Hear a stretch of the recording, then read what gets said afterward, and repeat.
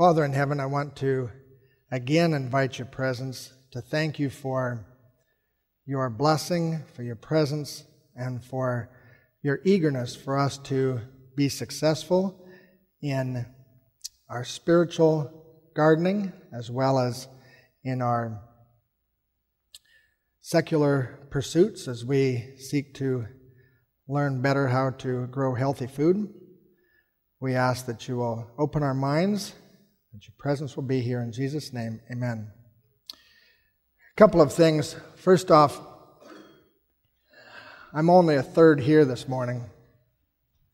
And you can see the space where the other mics are supposed to be being used are vacant. So if I don't speak very intelligently this morning, you'll know why, because my wife is definitely not only the more beautiful half, she's really pretty, but she made a very pretty daughter, and she's not here. And both of them have more intelligence than I have, and they're not here. So like I said, I just really don't have a lot going for me today. And we have a lot of fun when we do this together because when I met her, well, I know that you didn't come here to hear my story about how I met my wife, but I'm going to tell you anyway. I remember sitting beside her, sharing a hymn book with her, and there was no face. She remembers sitting beside me, sharing the hymn book with me, and saying, "Oh, yuck." So neither of us are really sure which was the better impression. But when we actually went on a date, which had been set up, it didn't take very long for me to figure that she was going to be somebody that I wanted to get to know, because after about 30 minutes, we could finish each other's sentences, and for the last 29 years, we're still doing that. So you can see, she comes up here and finishes my sentences and puts the more intelligent thing there, and I'm like, oh my, I'm in trouble, because I spent all this time trying to say it the long way, and she said it far more intelligently in one sentence. So I always like that, and we like to joke around with each other. So she's supposed to walk up here at the end of the presentation. She had to go do something else, and my daughter won't be here at all because she has to get stuff shipping from the farm. She's responsible for that. So the more useful information to you is that I've had a lot of people ask me for more information about something I said. The problem is that I looked into it. We don't have a very good way of printing at the farm where I have an inkjet printer available, and that's way too slow. And with all the other things going on, I don't have a lot of time to do it either.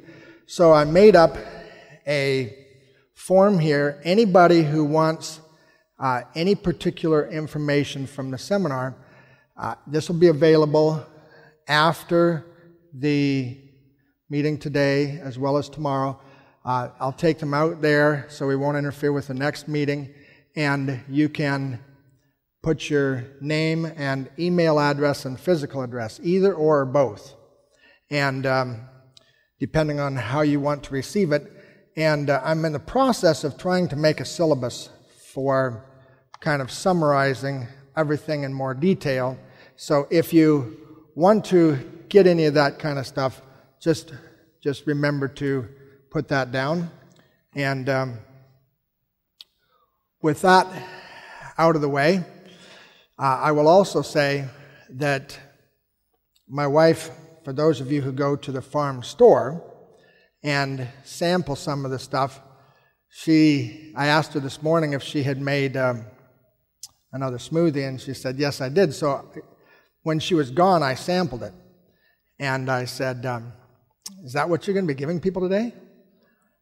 So if you want to try that, it's different, and it's really good.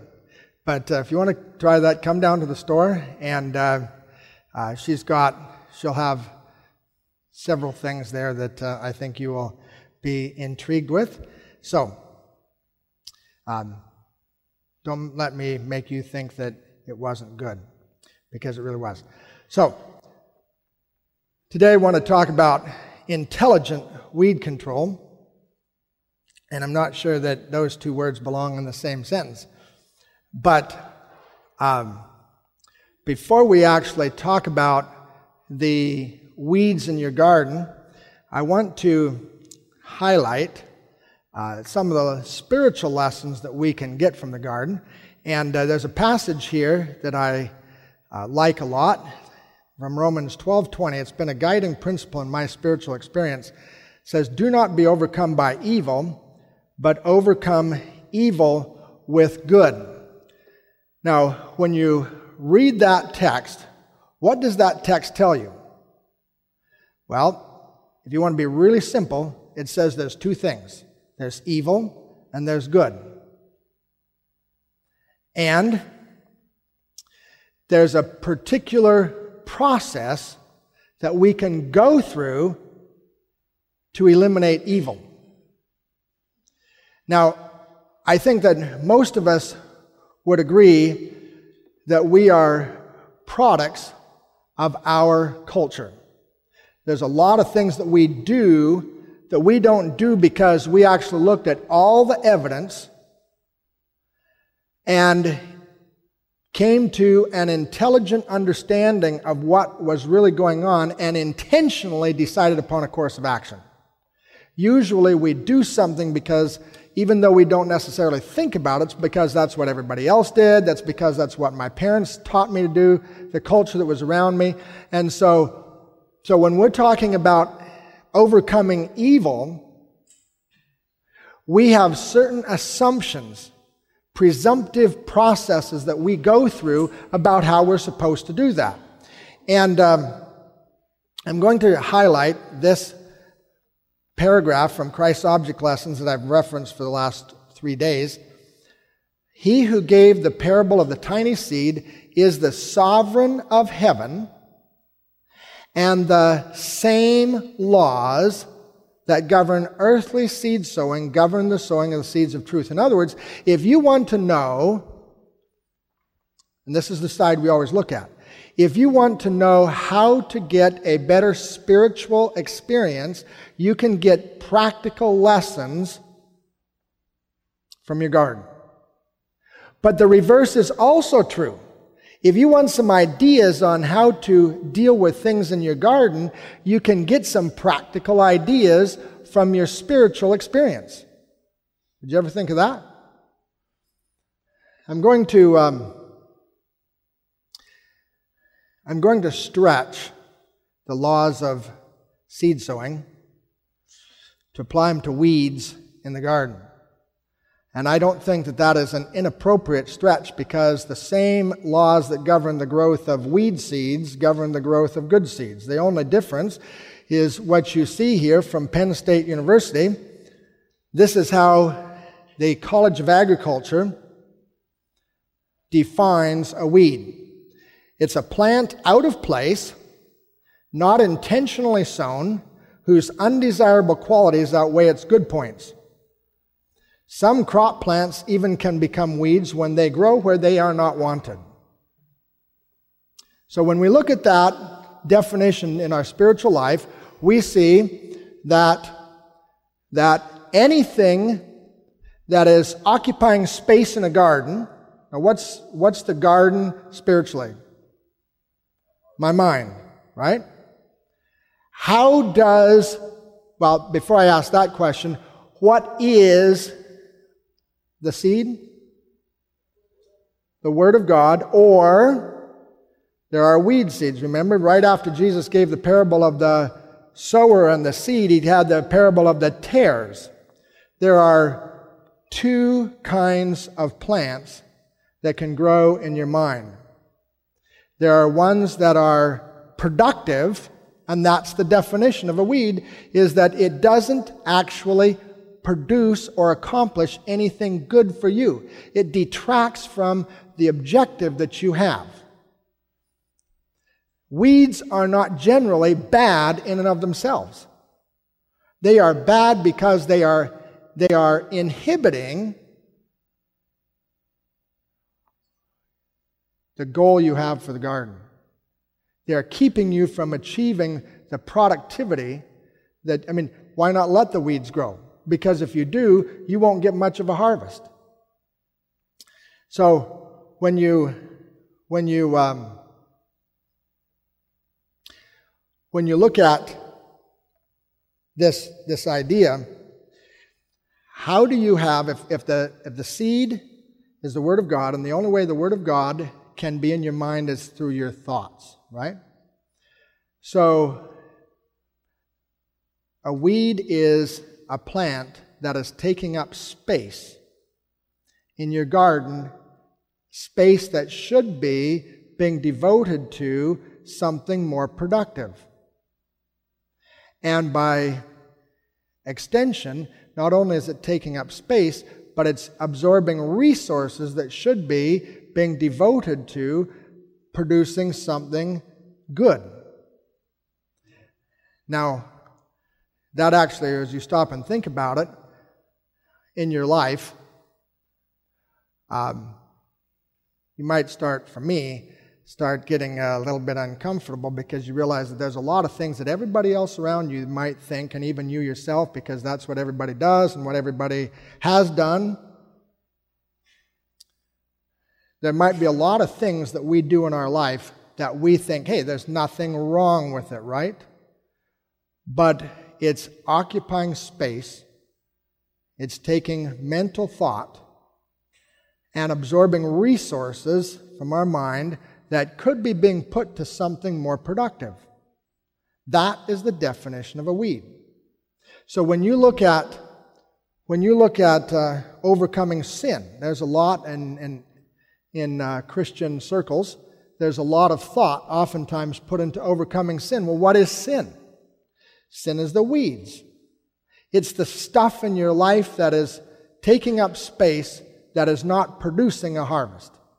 The gardener cares about one thing and one thing only, and that is getting the maximum amount of productivity out of the garden. You want good tomatoes, you want good kale, right?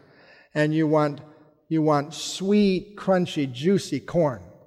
Whatever it is, you don't grow the garden because you have this ache in your heart to have a weed-free patch. You have a garden because you have an ache in your heart for some delicious produce coming out of that garden. The object of your spiritual life is not overcoming sin. That is the necessary step to your objective. The objective is productivity. Jesus says that the Father was the gardener in John, and he said he would prune the vine in order to make it what? More productive. God is after productivity. He's after a harvest. And the fig tree that didn't produce a harvest, he cursed it and it died. That is a plain teaching in Scripture that God's objective is, and you see this in Isaiah. He put a vineyard in, and when he came back expecting fruit and there was none, he said, I'm going to take away the fence, I'm going to let it be trampled underfoot, I'm going to abandon it. Why? Not because there are weeds, but because it wasn't productive. There's a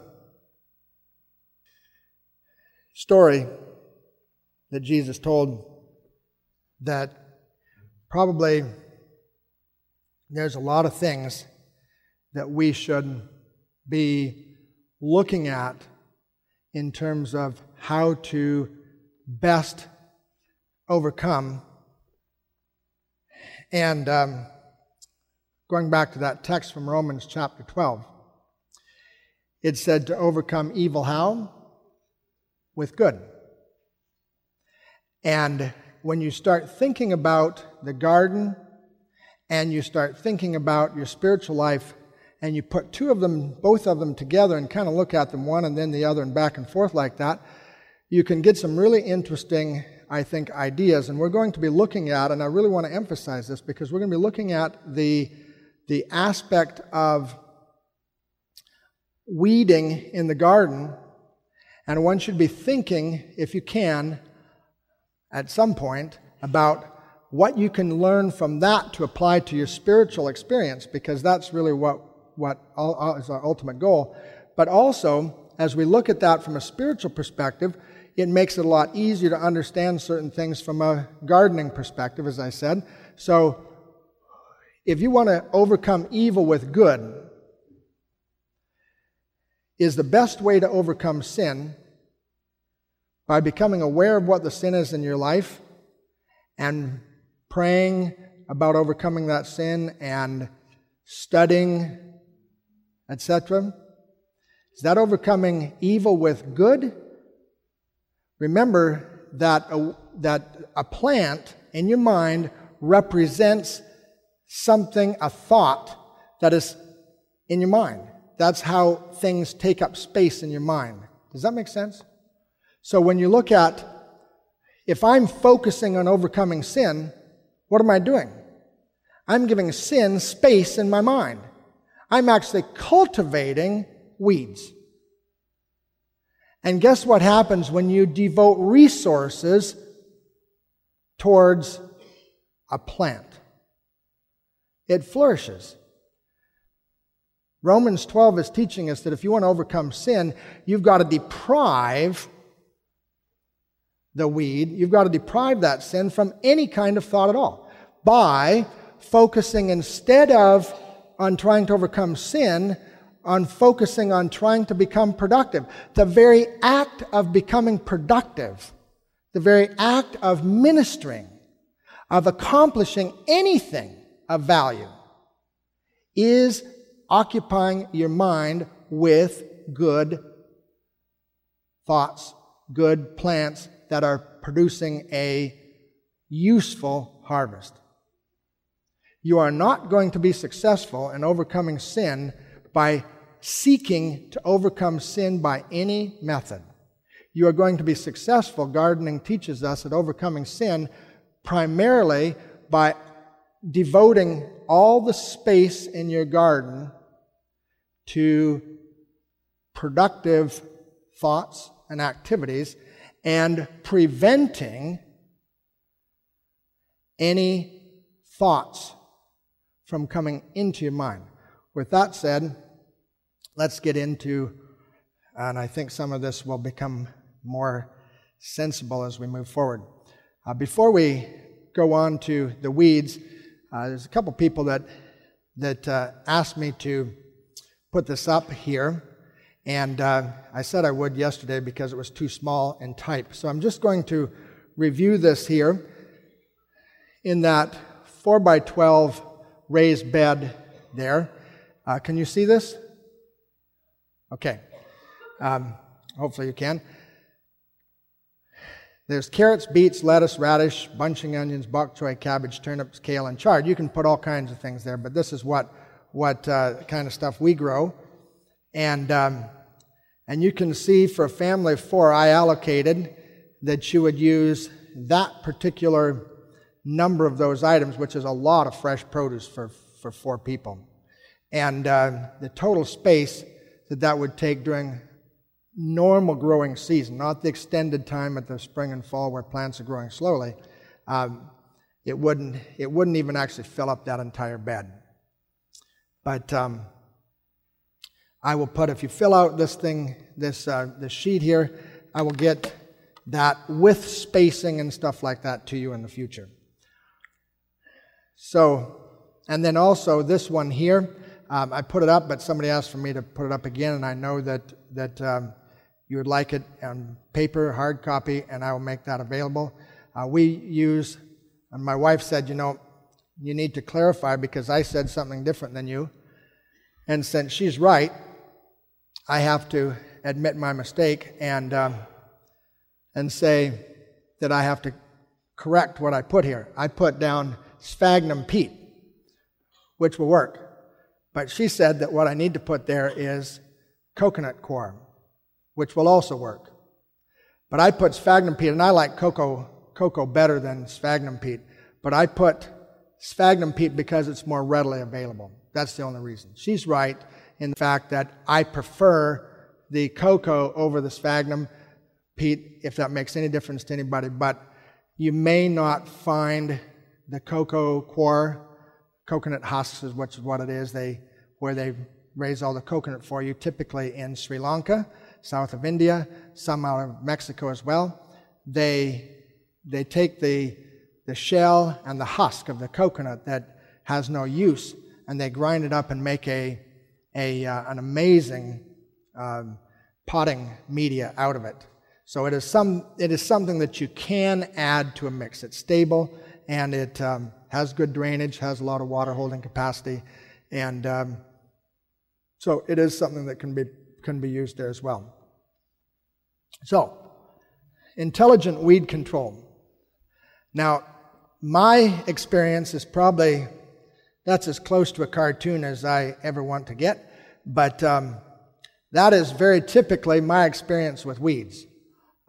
Something that gets more brawn than brain. And as we think about that, I promised you that there were going to be some biblical answers to weed control. This one is from Matthew 14. He directed the people to sit down on the grass, taking the 5 loaves and 2 fish, and looking up to heaven, he gave thanks and broke the loaves. Then he gave them to the disciples, and the disciples gave them to the people. They all ate and were satisfied, and the disciples picked up 12 basketfuls of broken pieces that were left over. When in the world have you ever been to a meal where people focused on picking up the leftovers and keeping them? Jesus directed the disciples to do that. Why? Notice this point right here on the slide. God's character is universal. Who God is who God is. It isn't just something that he puts into a spiritual box somewhere. God works to eliminate waste. And he established physical laws in the universe that dictate that growing space is not wasted. If there is something that can be done with a resource he's created, he wants that resource to be used. God doesn't like sitting on wasted stuff, which is why when there was leftovers at the feeding of the 5,000, he directed the disciples to gather up the fragments, and he said, let nothing be wasted. That was a command from the universe director. Now this one here might seem that it doesn't have anything in common with that story, but hopefully you will agree with me when I'm done. When an impure spirit comes out of a person, Matthew 12, it goes through arid places seeking rest and does not find it. Then it says, I will return to the house I left. Now this demon that was evicted from the mind of a person, when he came back, why could he get back in? When he arrives, the house was unoccupied, swept clean and put in order. Which of those 3 things was the reason the demon came back? Unoccupied. The house should have been swept clean. The house should have been put in order. But the house should not have been left unoccupied. So as soon as he sees that it is unoccupied, he goes and takes with him 7 other spirits more wicked than himself, and they go in and live there, and the final condition of that person is worse than before. Jesus is pointing out, the one story here, we have the feeding of the 5,000. He says, let nothing be wasted. Then he has this other story about the demon, the person actually, but the demon is the key character in the story. And the message there is that there was wasted space in that house. There was wasted space in the house. And if there's wasted space, there's a biological vacuum, and something is going to fill it. And if it isn't filled with what's good, it will be filled with what's evil. It is a universal law. And finally, I want to read this again because I don't think it can be overemphasized. No one can succeed in agriculture or gardening without attention to the laws involved. The special needs of every variety of plant, including weeds, must be studied, and compliance with the laws governing each is a condition of success. If you want to be successful at weed control, you have to study the laws that govern weeds. So, weed control principle number 1. Don't leave naked earth. Think about it. What do we love to see in a garden? We like to see bare brown earth with the plants growing, right? And whenever we see the weeds coming out up there, what do? We start hyperventilating and saying, I've got weeds in my garden to take out, and what we want is bare earth, wherever there's not a plant. The other thing that you want in a garden is you want rich soil. If you have rich soil, what wants to happen in rich soil? Plants to grow. There's a wasted resource sitting there. There's rich soil that is capable of supporting growth, and if it's sitting there, something is going to grow. It is a universal principle designed by God Himself that any biological resource is going to be used. It's going to be used for good or for evil. It's going to be used productively or unproductively. Weeds are merely unproductive plants. They're unproductive because they aren't doing something that you want them to be doing. They aren't producing something for you. Okay, which is part of that full circle thing. They're supposed to be ministering to you. If you're ministering to the garden's supposed to be ministering to you, and that includes every plant there. And if they're not ministering to you, you don't like them, and you want to get rid of them. So, how do you avoid having naked soil? What do? We put clothes on. Okay? So we got to change the way that we garden. Okay? One of the obvious things, of course, is to use mulches. A lot of you have tried chips successfully. Cover the bare ground. Now, this isn't necessarily the best way, but sometimes it's the only way to use mulches. You can use grass. In Michigan, there's lots of grass that grows. In Arizona, I can't say the same thing. But we have a particular hell there because we have most of our rain. It's the only place in North America like it. We have summer monsoons. 80% of our precipitation comes during the summertime. And so we have bare, brown soil all the time, except for when weeds will grow really well. And that's, of course, when it rains, and then the weeds will grow really well. And because it's so hot, you can get some amazing growth in a big hurry. Like when I get back, my wife and I, as I said earlier, we go out at 5 o'clock. We have about 12 acres of field crops in addition to our greenhouse and stuff. And so we go out for our own enjoyment and weed in the morning. And we had the weeds pretty well under control in those 12 acres when I left. And I'm sure when I get back, because they had a rain on Sabbath, I'm going to find weeds probably 6 inches tall. But we use polymulch there to eliminate most of our weed issues. And weed mat. And I'm going to, if I can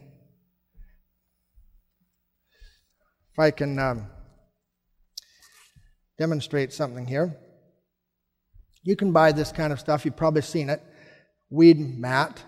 And you've seen it, I'm sure, very readily available in a lot of different places. And you can ask Randy from the farm where this stuff came from. But we normally put this kind of stuff in the walkways, right, where we are going to walk and where there's not ever going to be any need for plant. But you can put this on top of, for example, many of your plants are going to be like carrots where they're really close together and you've got a row. But a lot of the plants that we have, like tomatoes and kale and many of the plants, really the spacing is not that close. So you can, and that's what we in essence do commercially, you can take your weed mat and you can cut a little hole, and everywhere where you want to put a plant, you can cut a hole and you can have that as your permanent planting point, right? So you lay this out over your raised bed, for example, wherever you're going to want to put things, and there won't be any weeds except for possibly a few will come up right around the plant. Now you've eliminated that naked earth space by about 95%. Very simple procedure to follow to take care of a good part of your garden. You can put weed mat down or chips. I like the more natural components like chips better, or you can even put something like this down and then put chips on top of it to give you a more earthy feel. But where the plants are growing as well, you can use stuff like this if you choose in order to eliminate a lot of the weeds very simply. Now it doesn't work, like I said, for radishes and carrots and things like that if you put one in a hole for every plant, you wouldn't end up with much mat. Then I've mentioned this is something that is beginning to be experimented with a lot, called living mulch. We're trialing it, but it's very difficult to do in Arizona because of our inconsistent rainfall. But you can plant, you can even take grass, but you can use preferably something leguminous, and there are many, many species of plants. Some of them do not get very tall. Certain species of clover, for example, do not get very tall. And for certain kinds of plants, you can put a living mulch down and cut a hole in that in your essentially lawn, and put your plant there and let the rest of it grow. And that suppresses weeds well. But I'm just mentioning that. I have not tried that myself. We were experimenting with it, but I haven't enough information to tell you, but I know that a lot of people are using it successfully. Okay? Now those are the obvious solutions. And just going to show you a picture from one of our high tunnels here. You can see that we've used pecan shell, which is very similar to wood chips, in between the rows in order to prevent weed growth. Works very well. And the next point, which I think is even more importantly, if the object of your garden is to produce things, why not use the space to grow good plants, productive plants? Okay? Why would we have space, unused space between any garden plant? Why wouldn't all the leaves be touching? Now, I know that there are certain ways that we have gardened, and many of those ways that we garden, like using rows, actually developed in commercial agriculture, and that's the way that we do it in our home garden, not because somebody intentionally thought through, is this the best way to plant? Is putting in a row the way we should do things? No. If you're using a horse and plow or a tractor, you have to use rows. And so that's what we do in our garden because that's what everybody else does. Okay? But we can use plant density to advantage. Keep the ground covered with good plants. Now here's another plug for transplanting. When you transplant, there's less time with bare earth, which means, if you put a plant already 3 weeks old out in the garden, that's 3 weeks that a weed won't have time to grow before that plant grows up big enough to cover that space. So if you transplant, you're going to help reduce the weed pressure. And I'm going to reiterate something that I've said before. There is no magic bullet for weed control. I don't care if you're organic or not organic, there is no magic bullet for weed control. And again, going back to the spiritual side, I think that we also know there is no magic bullet for keeping good in our life and not evil. We find that thoughts that are not the most productive, some that should not be in our mind, kind of get there no matter how hard we work to the contrary. And don't let anybody ever say that I said that was okay. This whole presentation is about how not to deal with weeds. So the first thing is, don't give weeds a chance. And I think that that's the same thing in your life. keep your mind filled with good, productive things. Keep the soil in your garden covered with good, productive things, and you'll have a whole lot less of a problem with weeds. Now, here's a picture of this is a funny camera profile. This is like a field of watermelon, okay, like acres. But you can just see some earth on the side there. That's probably 50 feet away. You see much bare ground there? Okay. With watermelon, when it gets like this, you don't have to deal with weeds because there's not any bare earth. So that's not the way the watermelon starts, and when we put the watermelon out, we have to make sure that we keep the weeds out until the plants vine out enough. But once they cover like that, then you basically are over with any issue with weeds. And you can see here, this is lettuce that we've transplanted into our beds, and you can see bare earth. But in 2 weeks, it looks like this. So we do almost no weeding in these beds, and of course that's one of the reasons why I like, as I said yesterday, using raised beds, because you can put soil in there if you choose that doesn't have a lot of pre-existing weed seeds, and you can have a lot better success that way. And I should add that in suggesting the raised bed method, I'm certainly not suggesting that that's the only way, and for many people it might not even be the best way. I'm just throwing it out there as a suggestion because there's certainly some benefits. And so when we look at the whole principle here, we're using something that in scientific agriculture is called integrated pest management, only we're not applying it to typical pests like insects.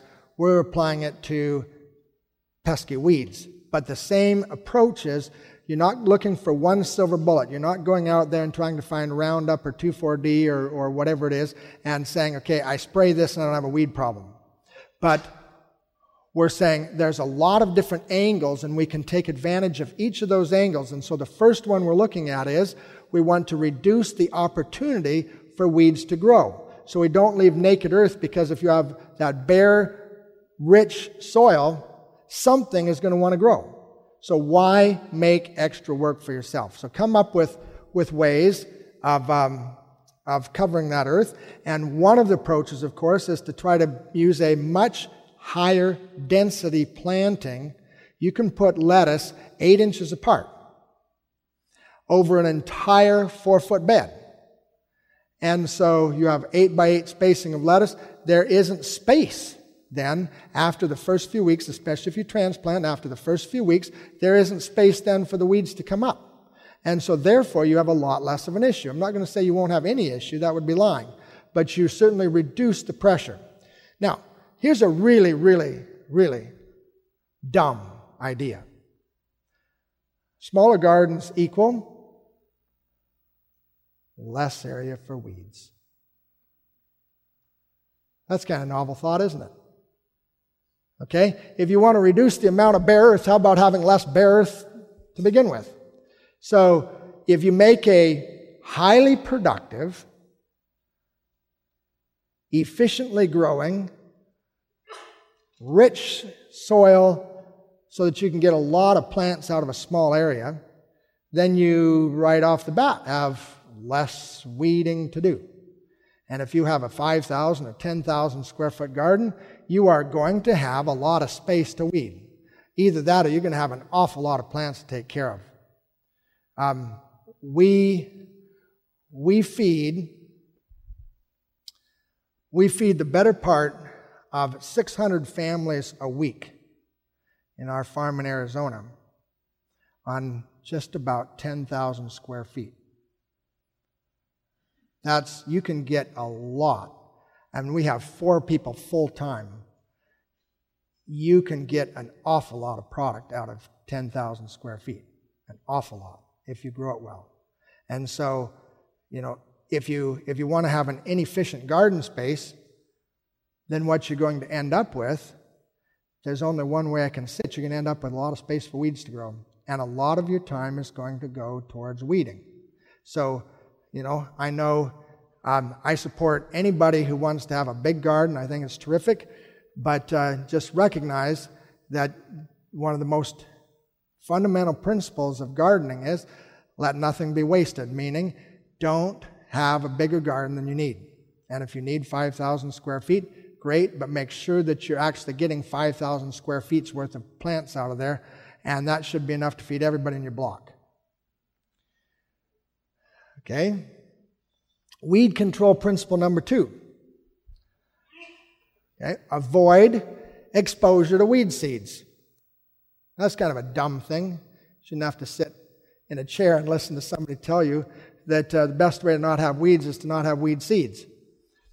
But even though that sounds very simple, a lot of times we overlook that. Proverbs 26:2. The curse what? Causeless shall not come. In other words, anytime there's a curse, and are weeds a curse? Okay. This text tells us that weeds aren't going to come without a cause. Meaning, weeds do not exist by spontaneous generation. There was no time in history where a weed just suddenly decided to grow and it just came from nowhere. In other words, every weed that you see in your garden came from a seed. So if you don't want weeds, don't just focus on, boy, I got to go out there and break my back and try to pull weeds. Focus at least some of your energy on trying to keep the seeds out. Now, everybody, been around here this week, and you see weed seeds blowing in the wind. And so this is not, like everything else I'm saying, this is not a cure-all. This is only one tool in your toolbox. But don't neglect this tool just because it's only one. Okay. One of the simple things that you can do, most weed seeds are not going to travel very far, even though some of them, it's like any scientist knows you've got a Gaussian curve. There's going to be some weed seeds that only go a few inches from the plant, some that go longer distances, and a very few that will go a very long distance. But the fact is that a significant number of those weed seeds will not go very far from the plant. So if you take your garden area and you try to keep a buffer from anything that is not in your garden so that those seeds are going to be less likely to blow in, it's going to reduce the number of seeds. And this is what it's all about, being intelligent in trying to manage your weeds. You're not going to find one silver bullet, I can't overstress that point, but you keep in mind where the seed's coming from and try to keep them from getting into your garden. So if you can, are there physical barriers you can use?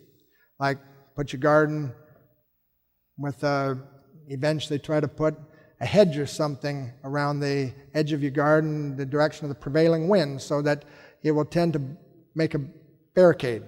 Okay? And then this is really an obvious thing too. And it's an obvious one that I fall into all the time. There's a weed in my garden that is only one weed, and it's in the corner, and I'm busy, and the next thing I know, especially these thistles, because you can see them, the next thing you know, it's going to seed. Well, what did I just do? I had one plant, and by neglect, I now am going to fight with 1,000 seeds. And the funny thing about seeds is they have seeds do not, especially weed seeds, do not germinate when they get water. They germinate when they jolly well feel like it. And that might be years. There's a funny thing in there, and it's something that God put in there in order for the survival of the species, is that only a part of the weeds will germinate the first year or right away or whenever it is. Some of them have a special adaptation that keeps them from germinating sometimes for years. And so by my neglect of taking one weed out that I knew was there or should have known was there, I now subjected myself to years of issues with that weed. So, even though that seems obvious, it only takes a minute to take out one weed. So make sure that you get the weeds before they go to seed. And mow to try to keep any that are going to seed near where your garden is as much as possible. If you have a small patch, you're kind of dependent on what's happening in the nature or the woods or neighbor or something else. And then one of my favorites here, I can't help but put in a plug for this.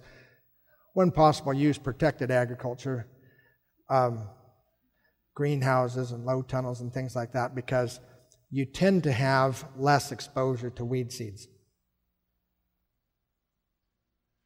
Now, see, if my wife was here, she could be standing up and putting in a plug for some of her green smoothies while I was dealing with my technical issues.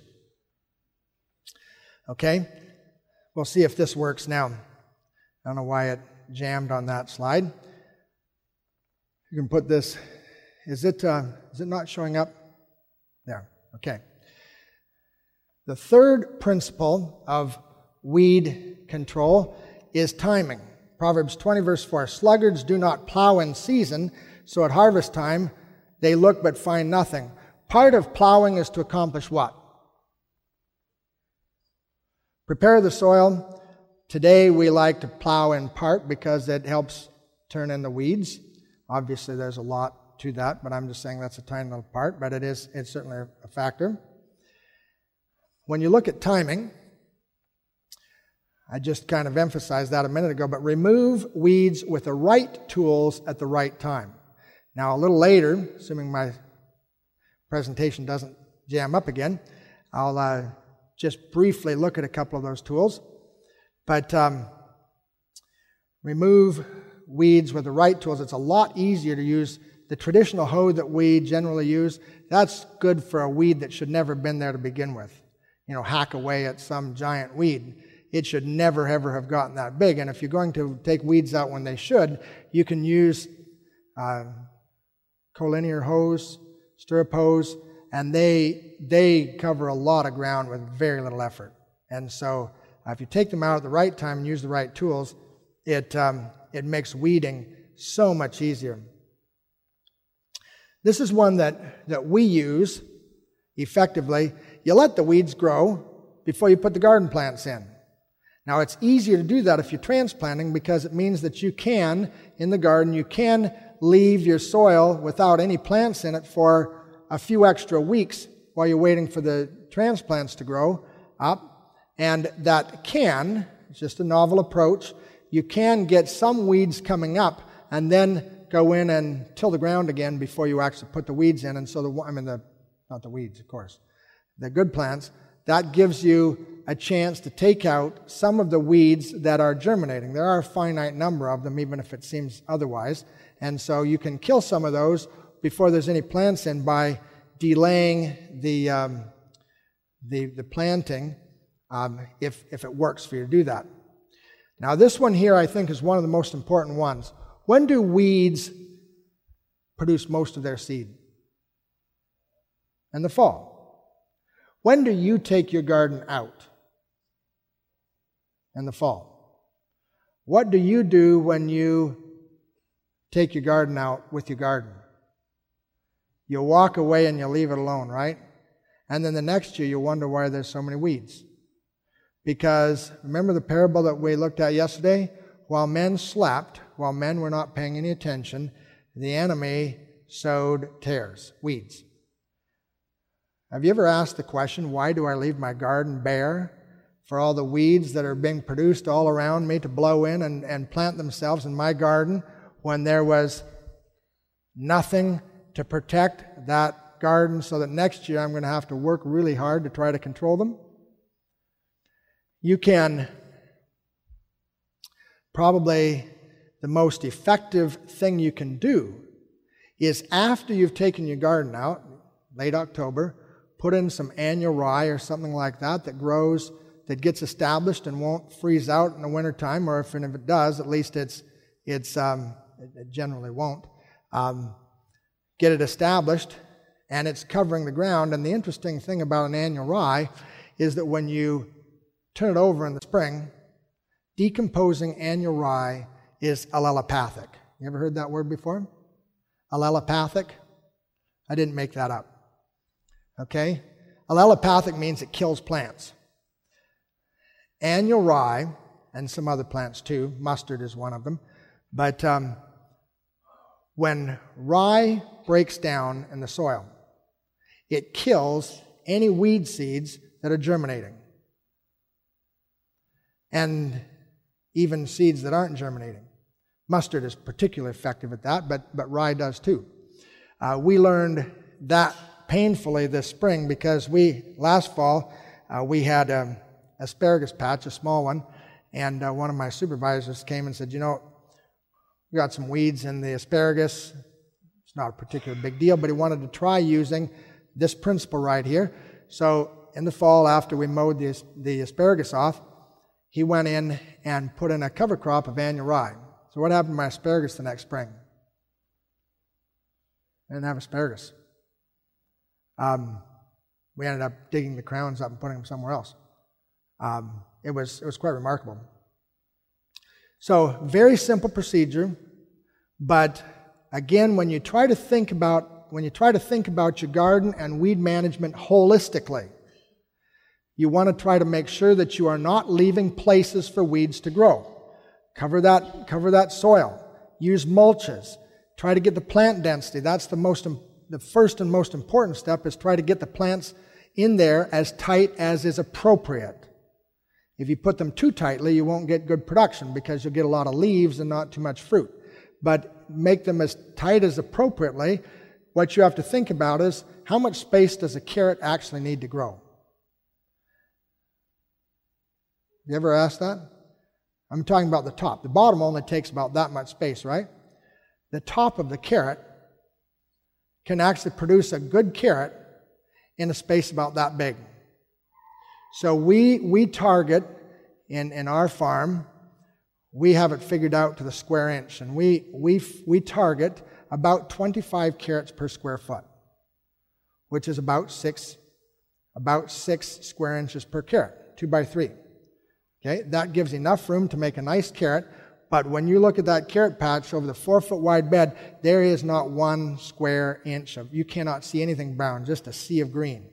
And of course, then you don't ever have to go in and weed it. So when you go with tight spacings, now if you tried to give that carrot 2 by 2, or 1.5 by 3 or something like that, where you start getting that area down to below what it is, you'll start getting smaller and smaller carrots, and you don't want that. But you can use that principle of maximizing the density of your plant, and you get 2 benefits out of it. You get weed control, and you get more product out of your garden. And like I said, lettuce 8 inches by 8 inches. Beets in the wintertime we can grow beets at 4 inches by 4 inches in a high tunnel where we are.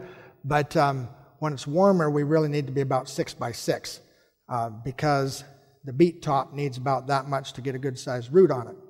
So you put the spacings tight, you're not having much in the way of bare earth, and you're getting a lot more plants than you imagined were possible out of your garden. And then, of course, trying to eliminate the weeds coming in. And this one here, like I said, don't forget about your garden just because you're not interested in your garden anymore. It's only done what you needed to do. See, such a beautiful woman. I just got here, and I don't know if he covered this, but I just want to put in this little plug about the weeds. When you have, I thought you were going to say something about green smoothies. Well, that's we're having a parsley green smoothie today. Hey, you weren't supposed to tell them what it was. I didn't know it was a secret. Well, okay. It is not anymore. About the raised beds, one of the things that's really good about them with weeds is, well, first off, as he's been saying, with the raised beds, you can get so much more stuff in that bed because you can grow the stuff right out to the edge of the wood, of the edges of the wood. So you grow stuff so densely, but also automatically when you have a raised bed, it automatically makes people think, oh, I don't want to step in that. And even when there's not stuff in it, people don't want to step in it.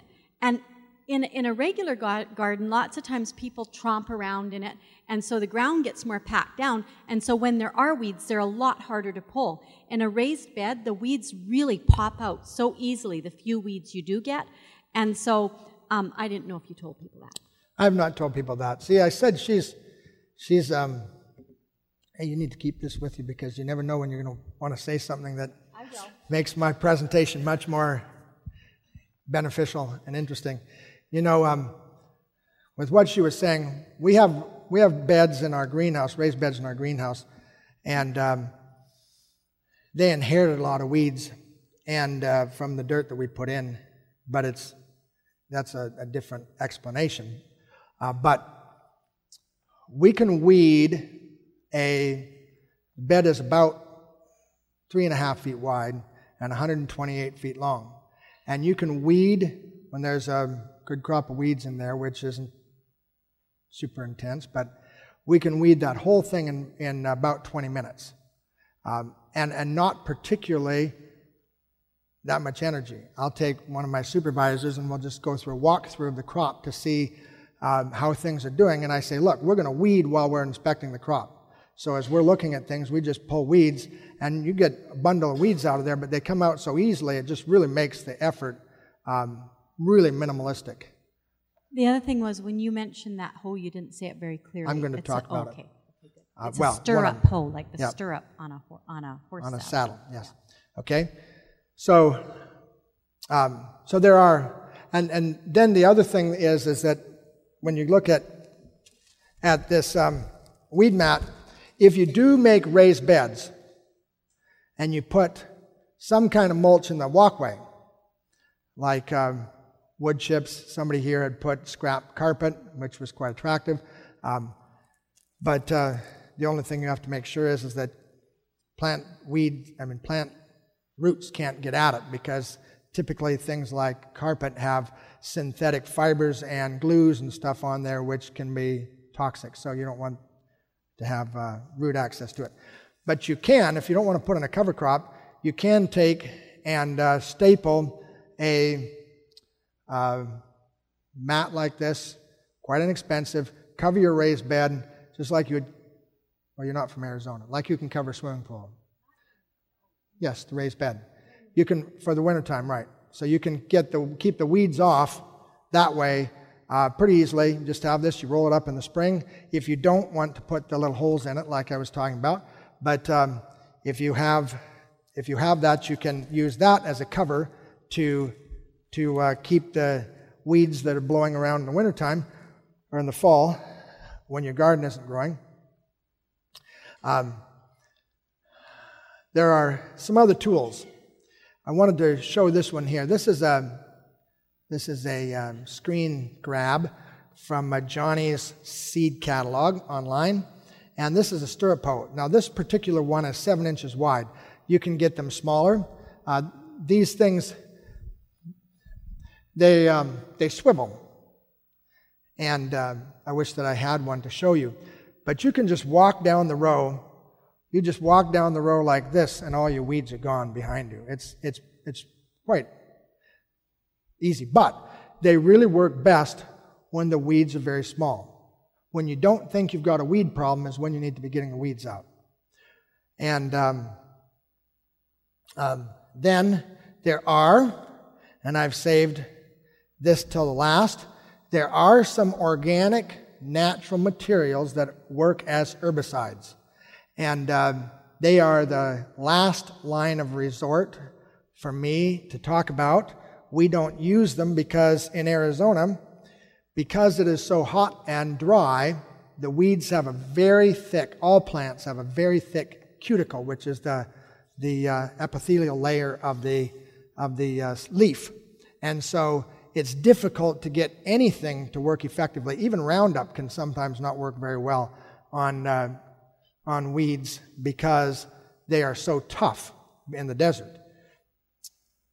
But if you get them when they're small and they're growing fast, which is going to be most of the time in Michigan, then some of these organic herbicides can actually be very effective.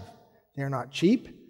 But if it makes you feel really good to be able to spray something, and you feel kind of this certain sweet revenge in looking at that weed and saying, here, take this, then, and knowing that it's going to die a slow, miserable death, then if that is the dark side of you, then we do have some tools available for nurturing that component of your mind.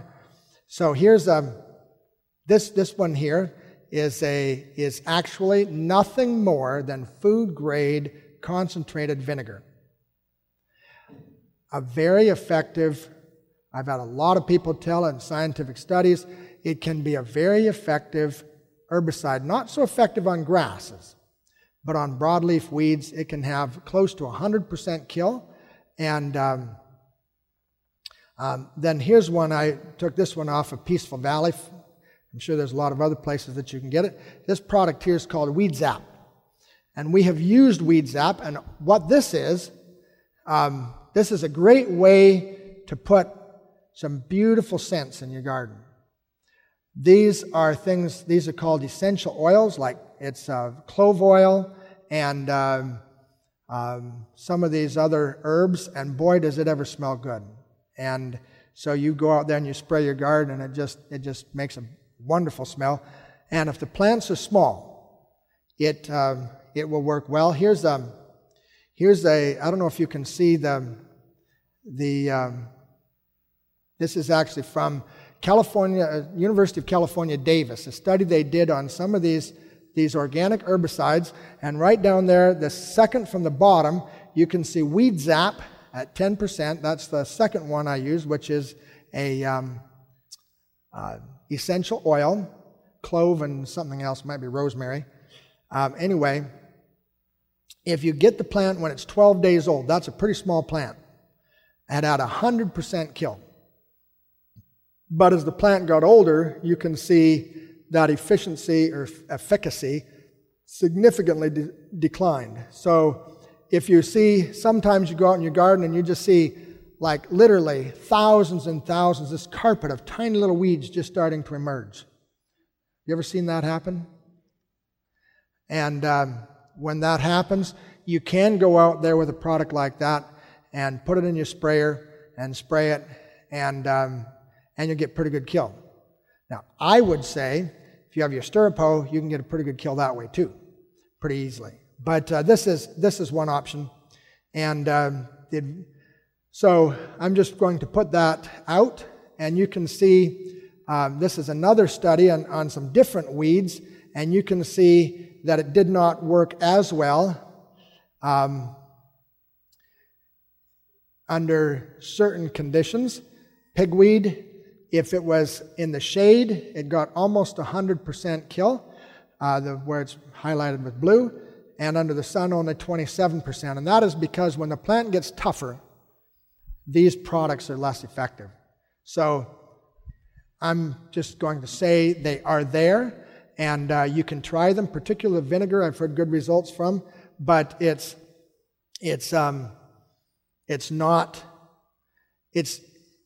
got to think differently. If you're going to be growing without toxins, you've got to think differently, and you try to keep the weed from coming there in the first place. These are tools, they are there, but try to use some of the other tools, you'll have better success. And you get more exercise using the stirrup hoe, and that's pretty important when you start getting to be our age. Exercise? You want it. Did I? Mm-hmm. Thanks for reminding me. So, at this point, I'm going to take a few minutes if people have questions. The mic is there. We can have some questions. I'm sure that I can tell you right now, if you want to ask me about particular weeds in Michigan, I don't even know the names of weeds, but I'll take whatever questions and answer however I can. That weed mat that you have there, does that allow the water to go through it or not? Yes. This product here, if you hold it up to the light, you see it's woven. And it's very effective at holding down weeds. And if you go on the farm tour, you can see in the high tunnels, the weed pressure there, that had not been have anything grown in there for a long time. and the weed pressure was unbelievable. So we just put this down. We tried going in there and taking the weeds out through rototilling and other means, and it just didn't work. And so it lets the water through, and it does hold the weeds back. Could you elaborate a little bit more on, I know earlier you just said how you like to use mulches and chips. Yes. But the other day you also commented on, a gentleman had a comment about the video Back to Eden, yes. and how he uses mulch and chips, and you said you don't typically like to do that, so I guess I'm a little confused. Okay. Yes, he asked me about that this morning before the seminar began, because I did say something that seemed a little bit contradictory, and so he wanted that clarified. And I did not probably explain it as well as I should have. What I'm saying is that I believe strongly in mulches. Use mulches whenever you can. As the second line of defense against weeds, I like plant density as the first one, but secondly, to use mulches. You have to be careful when you use a product that has a very high carbon-nitrogen ratio, like straw and wood chips being the worst, that they have a very high nitrogen demand. They just will suck nitrogen wherever they can. If you have a very well-rototilled garden, for example, and it's very soft, and you've put a lot of wood chips on there, and those wood chips can start getting some really intimate contact with that soil, they can start taking nitrogen out of it. If it's a path, for example, where the surface is harder and smoother, then there will not be too much interaction, and the draw from nitrogen in the soil is going to be very low. So I wanted to state that there was a risk, and that I had a friend who watched the video and tried it and told me it just absolutely sucked the life out of his garden. So you have to be careful. It can work very, very well. One of the ladies here has told me last year and this year that she covered her whole garden with the chips and it's working very well. So it definitely can be a good thing. But just be aware that it can, if you're not careful, have some downsides. So just be aware of it. We've got another quick question. Have you heard about good bacteria and bad bacteria being in a certain place of the soil, and when that gets tilled, they kind of get disturbed? Could you give me maybe any information on that? Sure. The question is the good and bad bacteria, and when you till it, you disturb that.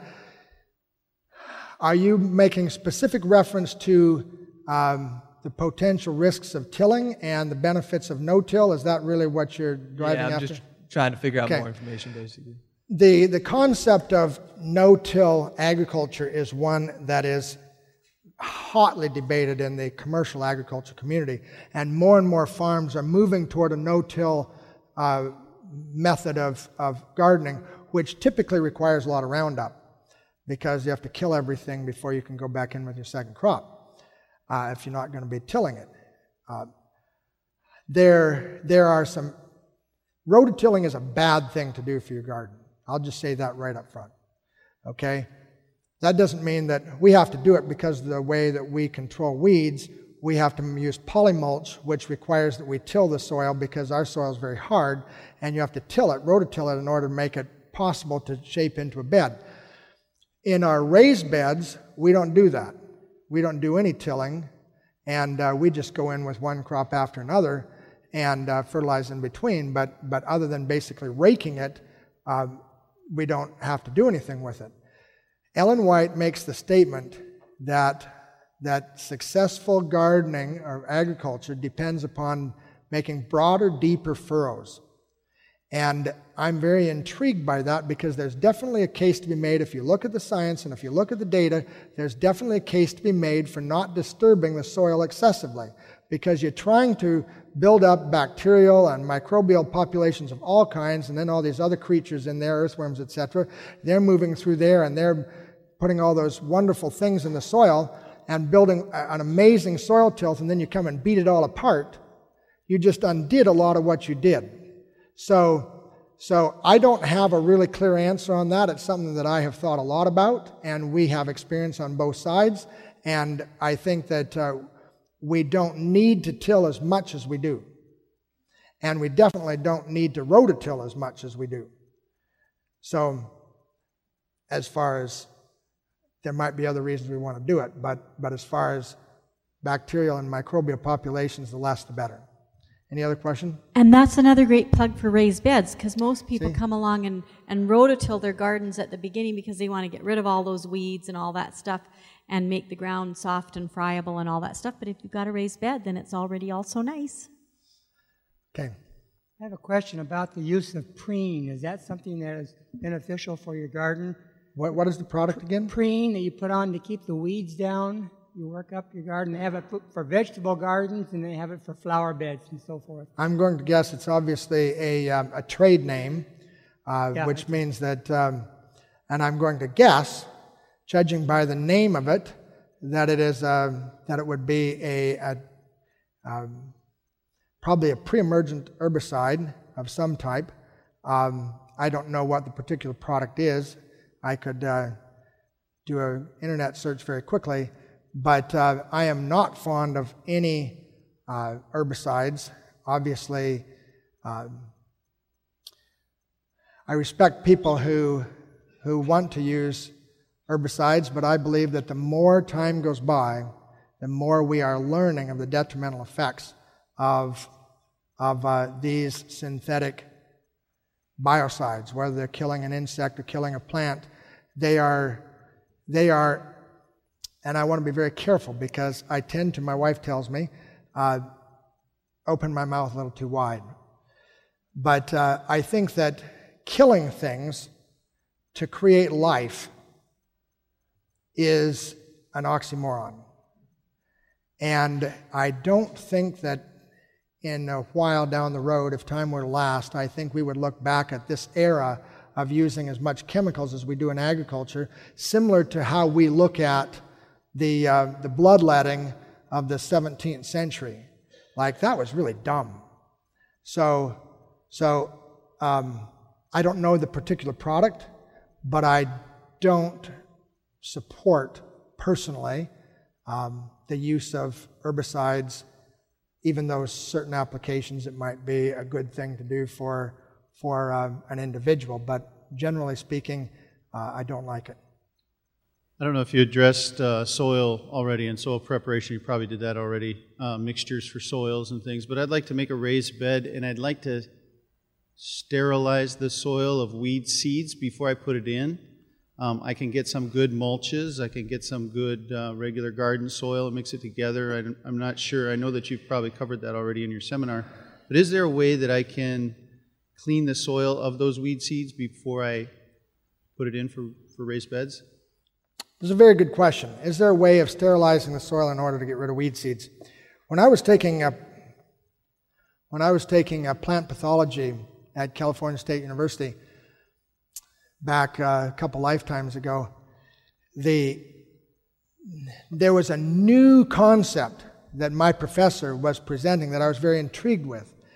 And basically, when you go in and sterilize anything, you are creating a biological vacuum.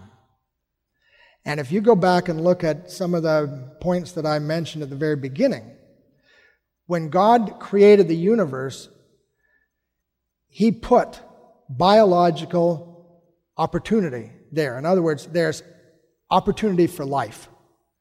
God created that, and God does not like to see waste. And so the instant you have anything sterilized, you are creating a biological vacuum that is going to be encouraging anything to grow and grow rapidly. I like to be at the opposite end of the spectrum where you crowd out either pathogen or weed by using by overcoming evil with good. And so going to the mixes for a raised bed or anything like that, I really like to use a material that is going to be weed-free to begin with, as much as possible. That's why I make the mix that we do with sand, which is typically very low in weed seed, and then I find a thoroughly composted material. If it has been properly composted, and I don't like stuff that has animal products in it, so you can get a lot of forest mulches and things like that very readily. Those things, if they've been composted properly, are going to be free of weed seed. And so if you mix 50% organic matter and 50% sand, and you can use things like, I said, sphagnum peat or cocoa peat, that for part of that, that those are also weed-free. So my preference is to use a mix that you know is going to be absent of weed, and it is becoming increasingly difficult to find a legal way of sterilizing. With that, I think I'm if it's a quick question, we can take it. The sand you use, is it a fine sand or coarse sand, and where do you get it from? I just get somebody to bring me a truckload of cheap sand, not wash sand, just pit run sand. And I've had stuff that was very fine, and I've had stuff that was quite coarse, and they both seem to work. I would probably prefer towards the finer side rather than towards the super coarse side. And preferably a range of like something that's not just one size sand like concrete sand, although you can use that and use it fine. Yeah. But it's not particularly fussy from my experience. And just one other question. Ants, do you regard those as enemies of the garden or friends? I mean, if God made it, He said everything was very good. Sometimes, like weeds, good things can be in the wrong place at the wrong time. Yeah. And most of the people where we live, we have these really nasty ants that bite. They're harvester ants, and they're pretty painful. And so most people in Arizona consider them to be enemies. When they get in the field, they'll kill all the plants in the little area because they're building their little nest there. But other than that, I haven't seen any harm from them. So generally speaking, ants are not a problem. But they certainly can be. In the greenhouse here, we had them eating the kale plants off as fast as we could put them in. And so we had to go in and find where they came from and take care of them. So it's kind of not a real clear answer to that either way. Yeah. Okay, let's close with a word of prayer. Again, Father, we're thankful for the world that you've created. We're thankful for the wisdom that you want to impart to us and the brains that you've given us to learn and discover. I pray that we will take advantage of these tools and resources in order to be bringing honor to you. In Jesus' name, amen. This media was brought to you by Audioverse, a website dedicated to spreading God's Word through free sermon audio and much more. If you would like to know more about Audioverse, or if you would like to listen to more sermons, please visit www.audioverse.org.